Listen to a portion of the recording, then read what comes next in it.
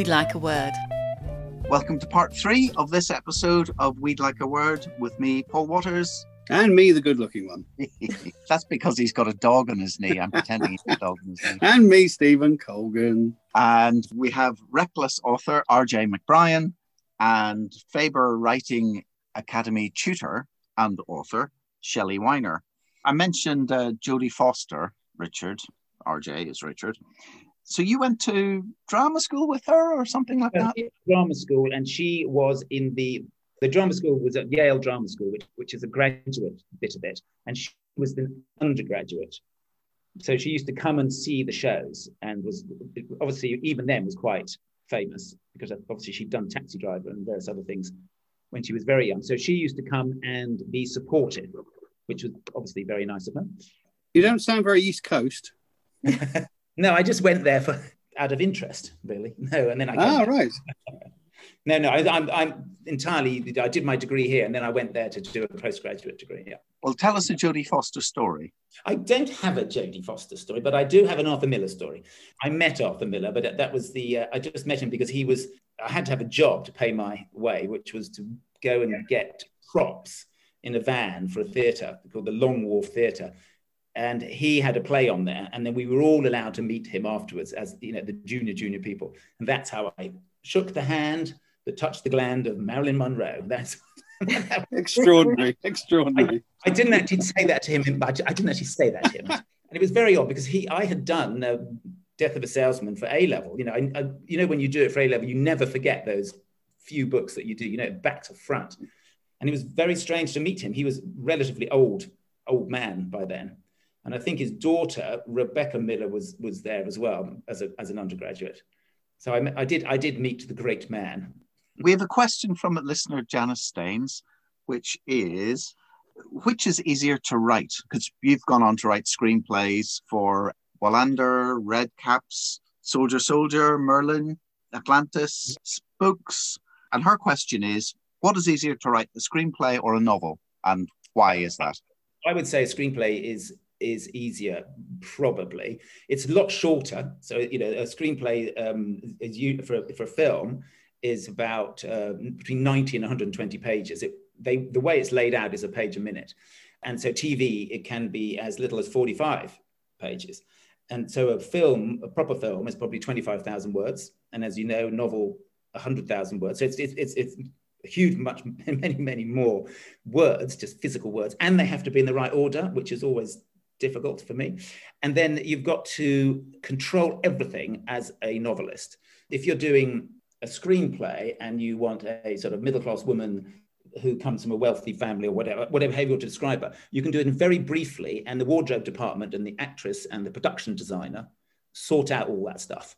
So they will obviously do the set design and they create what it looks like. Whereas in a book, you have to do all of that. You have to describe the world of your character as well as the internal world of your character. And because you're in control of more things, I think it is more difficult. And screenplays tend to be almost like anecdotes. They're quite simple stories, really, when you boil it down to it.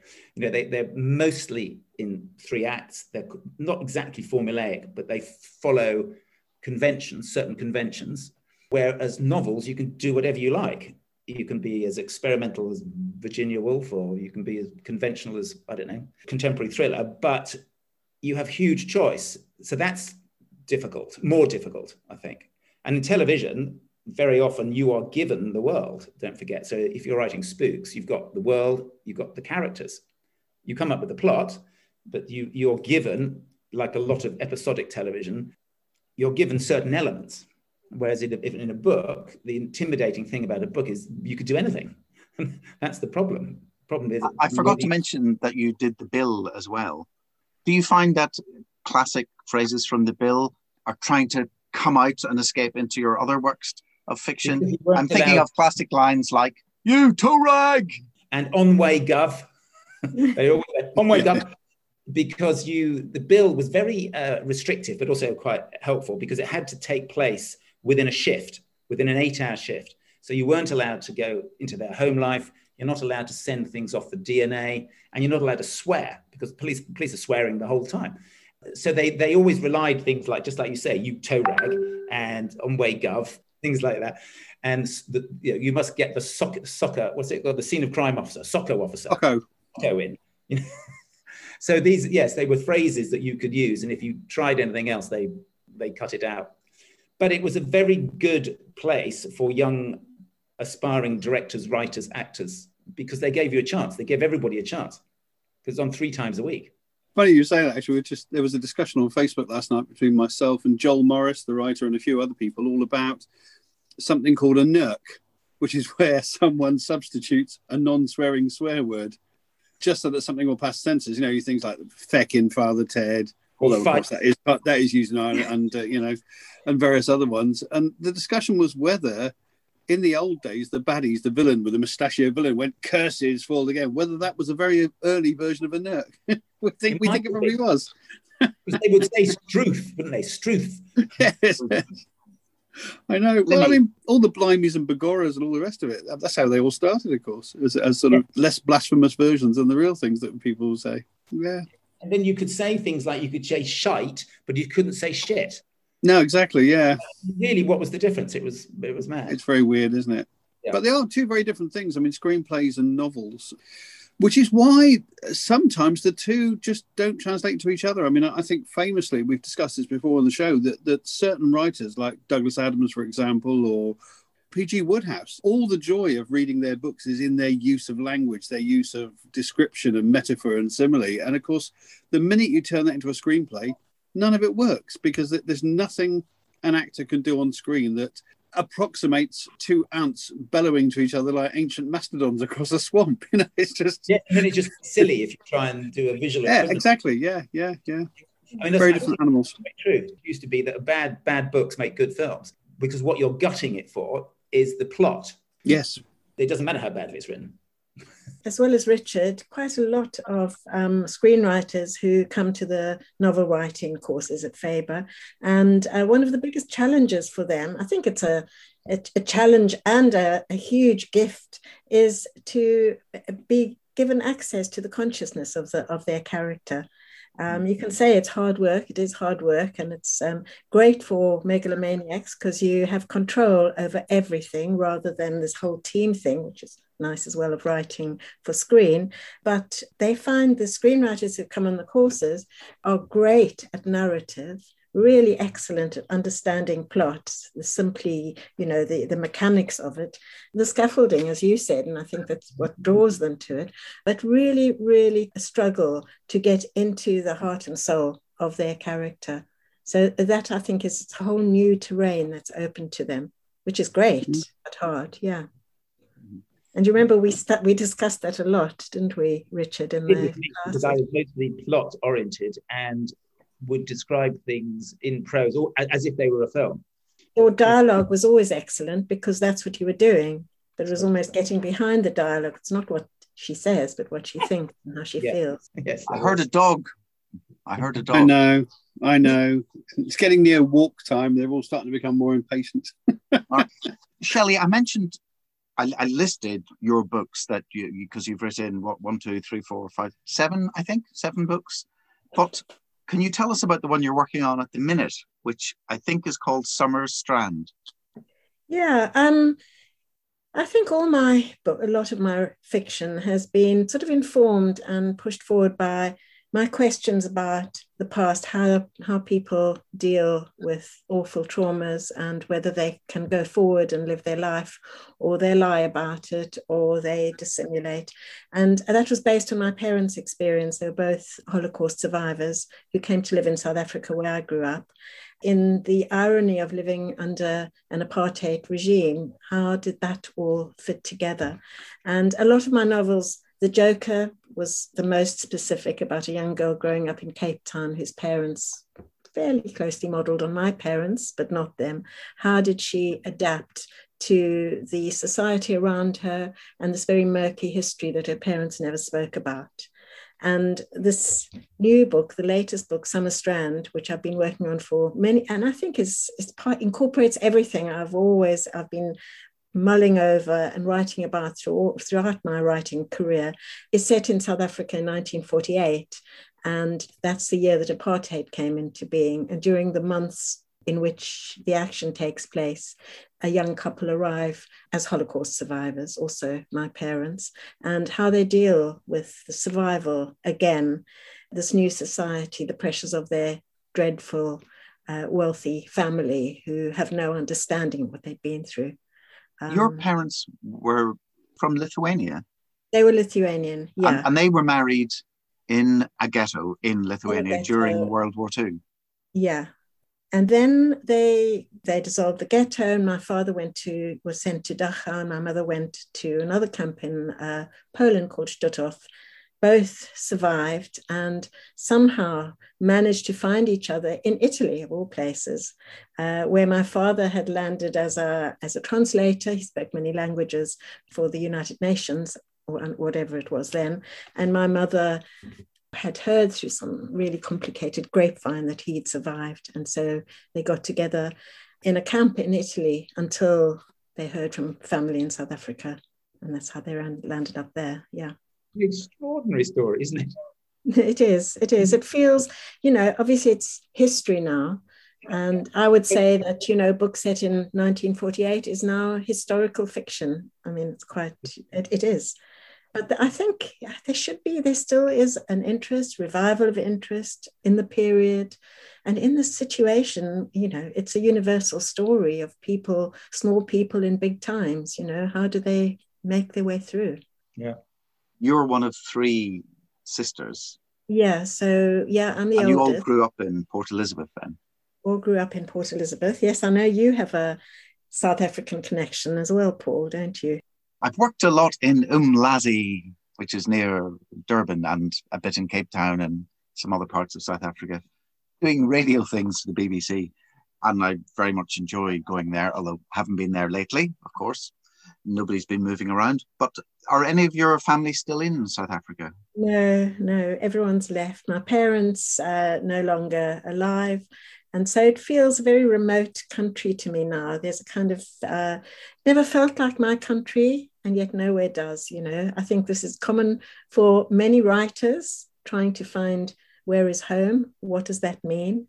How do people need a home? I think it helps sort of hone your observational skills if you're feeling a little bit on the outside looking in.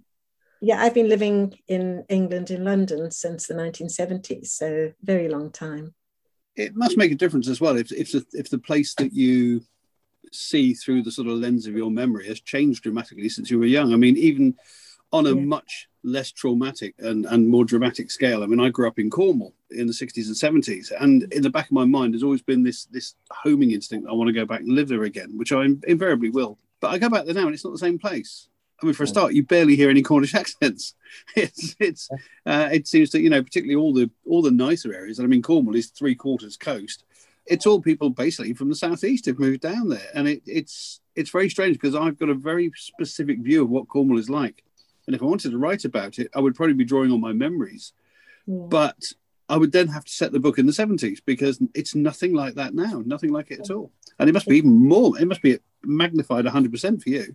In South Africa, yeah, I have been back, and I've certainly been back post-apartheid several times, and it feels there's this terrible, a strange disjunct between familiarity and complete estrangement, that you understand the topography. I go back to Port Elizabeth, I know exactly where I could find my way around the city. It's not very large in the dark, and yet it's not the same. It's so different. So it does make one feel very weird. That's interesting. Do you find the same thing with Belfast, Paul? I don't know where I would go back to, because the place that I know is in my imagination, and it has changed a lot and then also not enough. So in some ways I might be happier going back to the Republic of Ireland, where I lived for a much shorter period of time, because I know that's changed, but my roots are in the north, so that would be less of a clash of imagination and reality. But I was thinking, Shelley, you've had this book for a long time. It's a long gestation. And Richard, I know you've had very long gestatory periods for a film. Yes. Is this one called Nautica? Yes, that is interesting. Yes. The reason why I bring it up is because this is a cue for you to celebrate having Ewan McGregor and Heath Ledger on board. But well, yes, beginning it was absolutely fine. So I wrote a script and managed to sell it, and a guy called Jonathan Demme was going to direct it. Not Jonathan Demme, Ted Demme. Ted Demme is Jonathan Demme's nephew, and he did a film called Blow with Johnny Depp. Yeah. And so Ted Demme was a sort of young, I suppose he was in his early 30s, and he got Heath Ledger and Ewan McGregor to be in it, and that was fine. So then it was all going to go ahead. We were getting, they had to get a very big tank, which is in Malta, because it was filmed in water. So they have to have there's only a few of these big tanks available where you can put boats and then film. There's one in Mexico, I think, and one in Malta. Anyway, all was going well. And then poor old Ted Demme was in a pro celebrity basketball game and dropped down dead at the age of 33. So that was very traumatic, obviously, for him. But also everything went on hold at that point. He had a very young baby of about 3 months old. And so everything stopped. And then they tried to get various other directors. And then Heath Ledger died as well. So at that point, the whole thing sort of collapsed. And since then, there have been every few years, a director pops up and wants to do it. But it's very, very frustrating from my point of view. I think that was about 16 years ago, something like that. And it went on and on and on and on forever and ever and ever. But the funny thing about those, when you sell a film like that, is you sell the option to it, not the actual film. So they kept on optioning it. So every now and again, they would re-option it. But eventually it comes back to you, the writer. So you think, oh, that's great. Now I can do it smaller scale. I can try and do it in Europe. But they attach costs to it. So they can say, yes, you can have your film back, but you have to pay back all the money we've spent on it.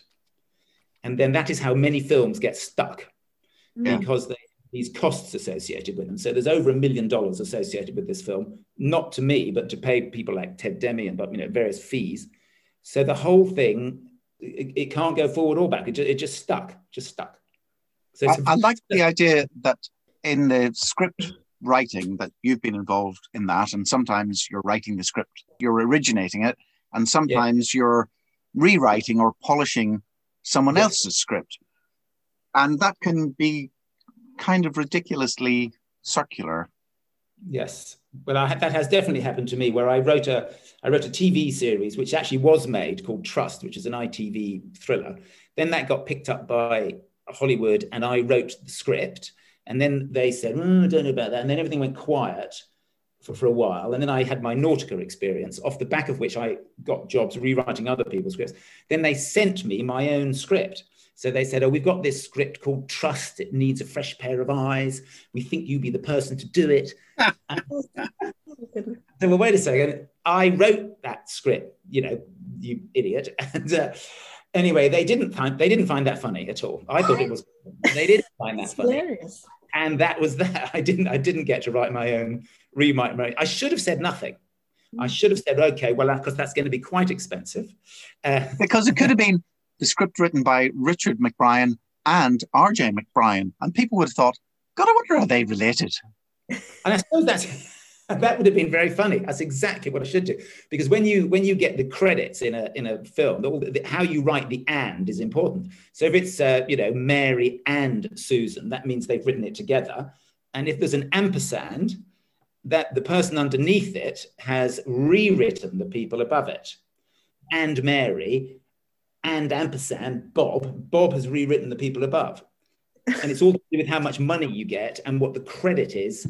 And the credit is, decides how much royalty you get on the DVD sales. It's all ludicrous, I have to say. But anyway. This has got to be the plot of the next book. It has to be. Especially when the studio keeps going back between the original author and the person rewriting, and they're the same person. That's got to be a plot of a book. There's got to be a comedy novel there. Absolutely. Well, I think your own script is hilarious. Yeah, I know. It's great. I should have handled it better. I should have shut up. I should not have called them on it and said, don't be so silly, because it made them look silly. See? Yeah, I mean, you should have said, well, it's going to take this piece of whatever. This is such bollocks. This is a big job. There's a lot of ego, a lot of ball swinging in Hollywood. First, you had to say how brilliant it was, but you know. Yes, and I must say, I'd love to meet the writer, the original writer, because he's obviously very talented. Very talented. Maybe you could fly us both out to Hollywood and we'll meet your place. Exactly. If you don't write this book, I'm going to. Well, don't. I've never thought of it before, but it does sound quite a very good idea. No, I won't touch it. I promise I won't touch it. But it'd be a great idea. But hey, better to be eternally optioned than to have a film made badly, is what I always say. Yes. I always go back to the experience of Marie Phillips, who wrote. She's published by the same publisher as Paul and myself, and she wrote a book a few years ago called God's Behaving Badly.